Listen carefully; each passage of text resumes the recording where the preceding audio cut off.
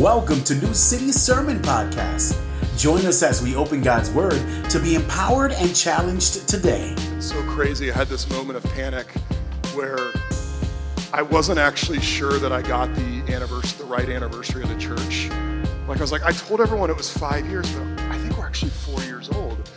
So because COVID has been such a weird thing, I was like, did we have a fourth anniversary? I remember our first and our second, but I'm not sure I remember our third or our fourth. So I had to do the math real quick, and I was like, thank goodness we are 5. I printed everything saying we're 5. If we had been 4 years old, oh my goodness, wow. Well, we're going to be in Romans chapter 16 today. We've been doing some stuff through Romans in our F260. And Romans 16 is an interesting passage. It's kind of a unique passage because a lot of people, when they study Romans, they just skip over it. They don't really know what to do with Romans chapter 16 because it feels very different than the rest of the book. Romans 1 through 15 is very theological, very deep and very rich. And then Romans 16, like Paul just lists a bunch of people's names and says, hey, tell them I said hi, tell them I said what's up. And people don't really know what to do with that. But maybe it would help us to think about that in terms of furniture. And here's what I mean. When we moved in this building 4 years ago, we cleaned these blue chairs. They had been used by the church that had been in here before us, and they needed a good cleaning. There was like candle wax and stuff from their Christmas Eve services. And they're nice chairs. I mean, they're comfortable, right? They do squeak a little bit. You know, if you get up and try and use the restroom, you hear that and you get embarrassed and you can kind of hear the squeaking going on. So they're not amazing chairs, but they are good chairs. And it's great to see everyone in these chairs this morning because part of our mission is to come and worship Jesus. And you worship Jesus while we're in these chairs together. But sitting in this chair for an hour or an hour and a half on Sunday morning is not really the culmination of what it means to be a Christian. In other words, being in this chair just for a little sliver of our week, that's not really what Christianity is all about. It's part of it, but Christianity is so much more than the hour that we spend in this chair. And I was thinking about it, and I think that really, if we're going to talk about a piece of furniture that represents our faith, rather than a chair, it would be much better to think of a table, a family table. Because at a table, you're not seeing the back of people's heads, you're face to face, right? You're sharing food, you're conversing, you're talking. It is a shared experience. In fact, Max Lucado says, in a church auditorium, you see the backs of heads. Around the table, you see the expressions on faces. In the auditorium, one person speaks. Around the table, everyone has a voice. Church services are on the clock, where around the table there is time to talk. As we look at Romans chapter 16, we're going to be challenged to think about how we think about church.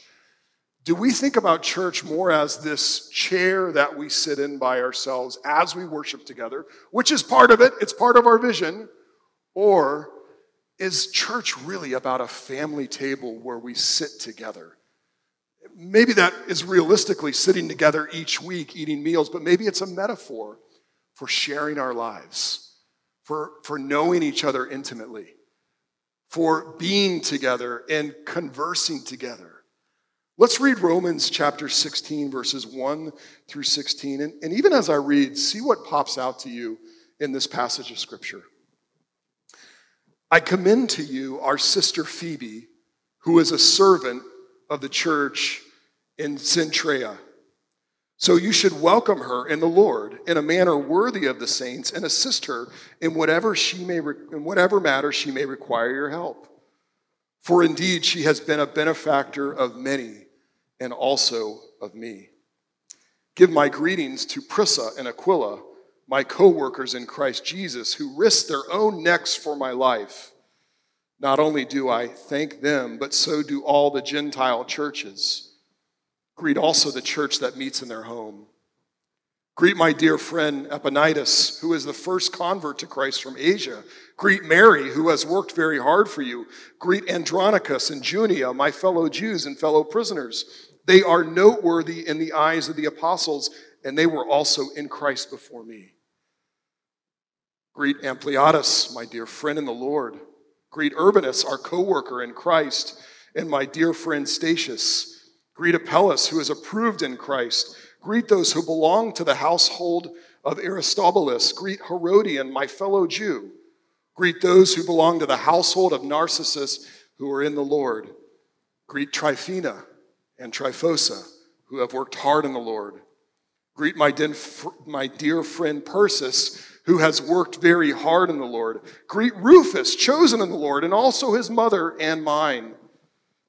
Greet Asyncritus, Phlegon, Hermes, Patrobus, Hermas, and the brothers and sisters who are with them. Greet Philologus and Julia, Nereus and his sister, and Olympus, and all the saints who are with them. Greet one another with a holy kiss. All the churches of Christ send you greetings. The Word of God. Well, the first thing we notice is there's just a lot of names, right? Epaenetus, Mary, Junia, Urbanus, Olympus. You were patient with me as I tried to go through those names, but a vast variety of people. And one of the interesting things is they're not all alike. Really, this is a blended family of diverse people. You'll notice that Paul says there's a couple Jewish people there, and also someone who was a convert from Asia. So he was the first Asian convert to Christ. But there's also men and women in this list in the Roman church. And not only that, if we dig a little bit, we think that there are people who are both very wealthy, like they're high politically, but also there are people who are mentioned who are servants in households. And yet, though they're different, though they have different backgrounds, they have something in common. And that's the gospel. Their identity is in the gospel. You know what's interesting is that Paul not only mentions their name, but almost every time he mentions them, he uses this phrase, in the Lord, or in Jesus Christ, or in Christ. He says that 11 times. And it's not just a theological term or something convenient that he's throwing out. It means something. It means something about who each of these people are, that their relationship is with Jesus Christ, and that relationship with Jesus is their identity. They are in a covenant with God through what Jesus has done on their behalf, and each of their statuses has eternally changed. And I love that Paul doesn't just say, hey, all y'all are in Christ. He actually says, this person is in Christ, and that person's in Jesus, and this person knows Christ Jesus. Every person, he takes the time to say, here's who you are, here's what your identity is. You are in Jesus Christ, and you have a new status before God, and therefore you are welcome to his table. You're welcome to his table. Because you're in Jesus Christ, your sins are forgiven. Because you're in Jesus Christ, the Father loves you. Because you're in Christ Jesus, you are children of God. Because of Jesus Christ, you have the Holy Spirit. Because Jesus died for you, you're part of the family of God, and you're welcome to God's family table. But then did you also notice that he uses the word saints a couple times? Saints. Now, we either think that's the football team or Christians who are like amazing Christians, right? But that's not what it means at all. Saints simply means holy ones. And if you notice, when Paul uses that language, he uses it about everybody. Everybody in the Roman church is a saint. They're a holy one. Not because of their behavior, but because of their identity in the gospel. They have been set apart as God's holy one. They have been made holy because Jesus went to the cross and took their unholiness on himself. So their sins were forgiven and they were declared righteous, and therefore they are purified. They're not elite. The saints aren't elite. These are regular folk. In fact, in all the people we listed here, I don't think there's actually someone who's an ordained pastor according to the way I read this. I think these are all just regular church members, and yet Paul says, you all are saints. Their identity is in the gospel. We are set apart together. We are holy ones. We are in Christ. That is our identity before God. And so then we have to ask the question, is that the way we see each other? See, too often we don't see ourselves as together, set apart for God, set apart by his love, set apart for his purposes. Rather, we see ourselves as set apart from each other. And so we don't share the table. We don't share the table with each other. In fact, that's what actually was happening in the church in Rome. If you go back just 2 chapters, you see that these people were actually fighting at the table. They disagreed on what foods to eat. They disagreed on who was a little bit closer to God, and it brought conflict into the church. And Paul says the answer isn't necessarily to work through all the conflict. The answer is to see that your identity is together in Jesus Christ. Your identity is in the gospel. And so that makes us ask a couple questions. First of all, are you even at the table yet? Like when you think about Christianity, do you think about it just as this chair that you sit in for an hour? Or do you see yourself as sharing your life with other people who are in Christ?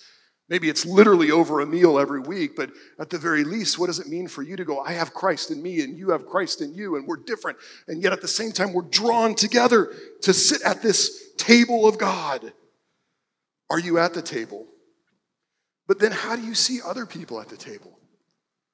There are so many ways that we're tempted to categorize each other and make that each other's primary identity.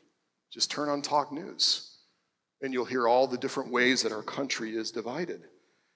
And yet the church isn't a special interest group. It's not for a specific people who are in a certain life stage. It's not for people who have a certain cultural or political perspective. It is a kingdom family of every tribe and tongue and nation and cultural background and age. A family in Jesus together, saved by the Son, sitting at the table of God with Jesus at the head seat, welcoming us all together. See, too often I think we see that table as, rather than a covenant, something that God has committed himself to bring us in on, a promise that we're welcomed into. We see our relationship with each other as like a contract. And a contract is, are you like me? Then I'll hang around you. Are you good to me? Then I'll be good to you. But that's not what the church is at all. We don't operate on a contract, because if we operated on a contract, we would be in trouble.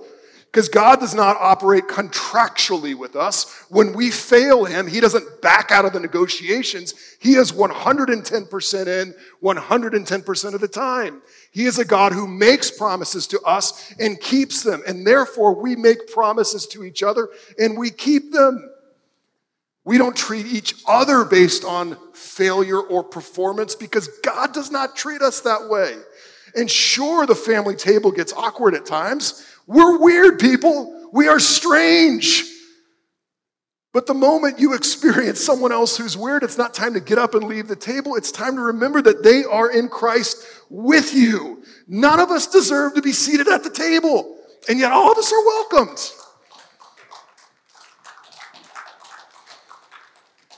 Because of Jesus' sacrifice for us. Because of Jesus' sacrifice. And that's really the second thing we see besides gospel identity. We see a gospel sacrifice and service among all these names. The verse 1 starts off with Phoebe. And Paul says, I commend to you our sister Phoebe, who is a servant of the church in Cenchrea. Now, we believe that Paul handed the book of Romans to Phoebe, and she traveled to Rome with the letter to put it in the leaders' hands of the Roman church. Paul says that she's a servant. She's sacrificial. She puts God's people and the gospel before herself. But what's interesting about Phoebe is I think Phoebe had a little money. Because Paul goes on to say in the next couple of verses that she's been a benefactor to many. And what that means is Phoebe's not afraid to write some checks. Now, don't worry, I'm not going to spin this and turn it into tithing or anything like that. But here's the thing. Phoebe had money, and she was willing to fund ministries for the gospel because she was a servant. She was sacrificial. She saw what Jesus had done for her, and so she not only served the church with her actions, but she wrote checks to fund ministry. And so Paul says, when she comes to you guys, serve her, because she's a servant of the church. But then Paul goes on and talks about Prisca and Aquila. Now, Prisca, other places Paul calls her Priscilla and Aquila. Priscilla was the wife, Aquila was a husband. We think that Priscilla might have had some sort of status. She might have been wealthy as well or something. That's the reason she comes before her husband in names. But Paul calls them co-workers. They're my co-workers in the gospel. They're with me. And then he says this, they risked their neck for me. Now, we think this might have something to do with Paul when he was in Ephesus and he got in major trouble and almost got killed, and somehow they stepped in and they put their life trajectory on the line. They put themselves in a position where their life could be altered for the worse in order to save Paul. They sacrificed, and it meant a lot to Paul. They risked their necks for me. But it wasn't just a one-time major event that they did that was sacrificial. It says, Paul writes that they are hosting the Roman church in their home.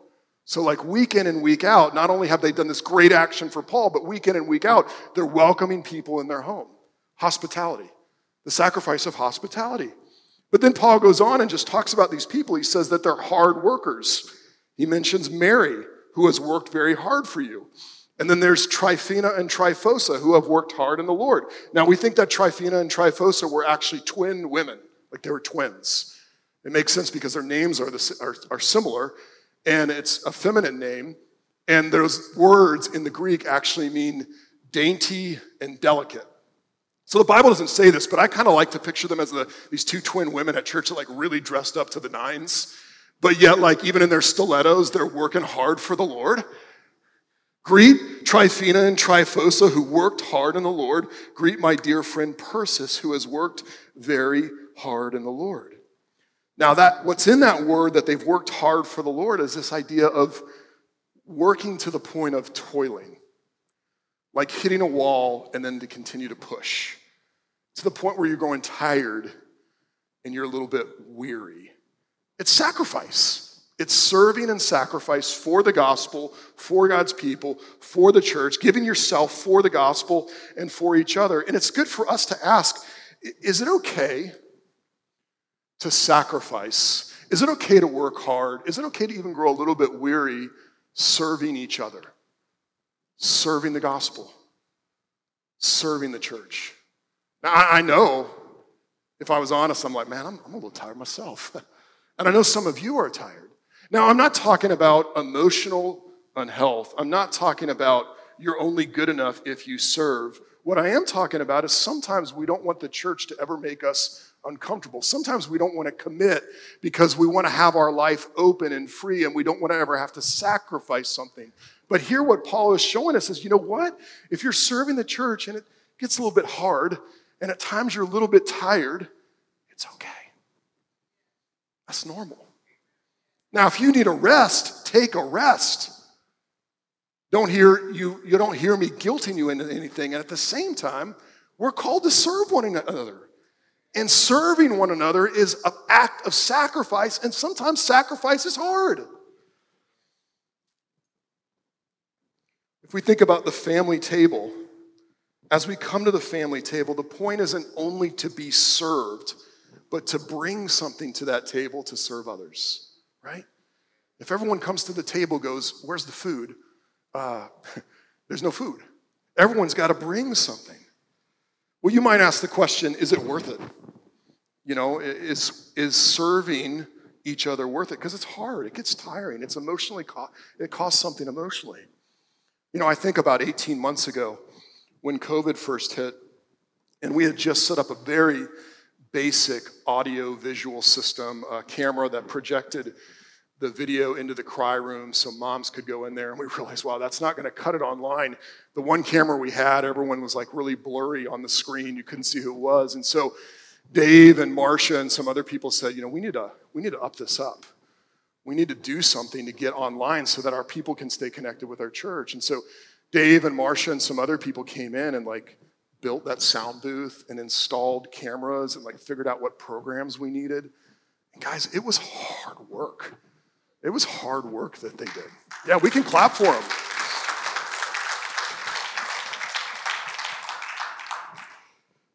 And during that time, Chris Jordan was looking for a church to watch online. And he stumbled across New City Fellowship on Facebook. And he started watching us every week.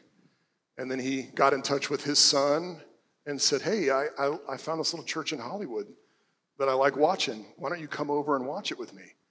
Fast forward months and months and months later, Chris Jordan, Nat, Cindy, their family is here this morning.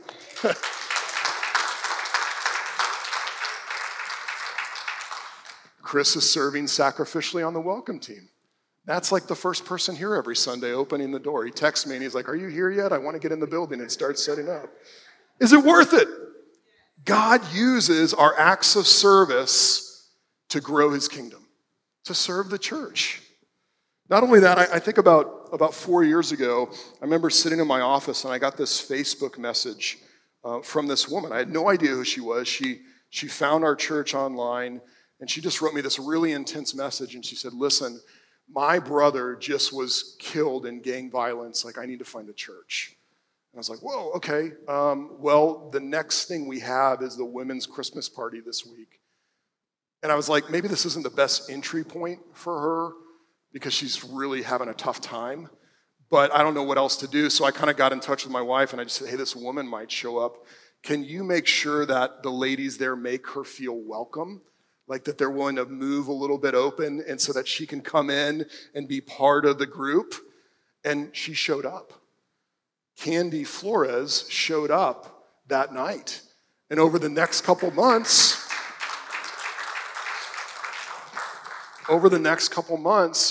her faith in Jesus ignited. And she came to me in a couch. We were sitting down on a couch in that room and she goes, several months later, she goes, I'm ready. I said, ready for what? She said, I'm ready to give my life to Christ. And a few Sundays later, she was baptized. Is it worth it? God uses our service and our efforts in ways that we cannot measure or imagine. God uses it. And that when we serve one another, friends, it doesn't come out of a drudgery. It comes out of this affection that we have for each other in the gospel.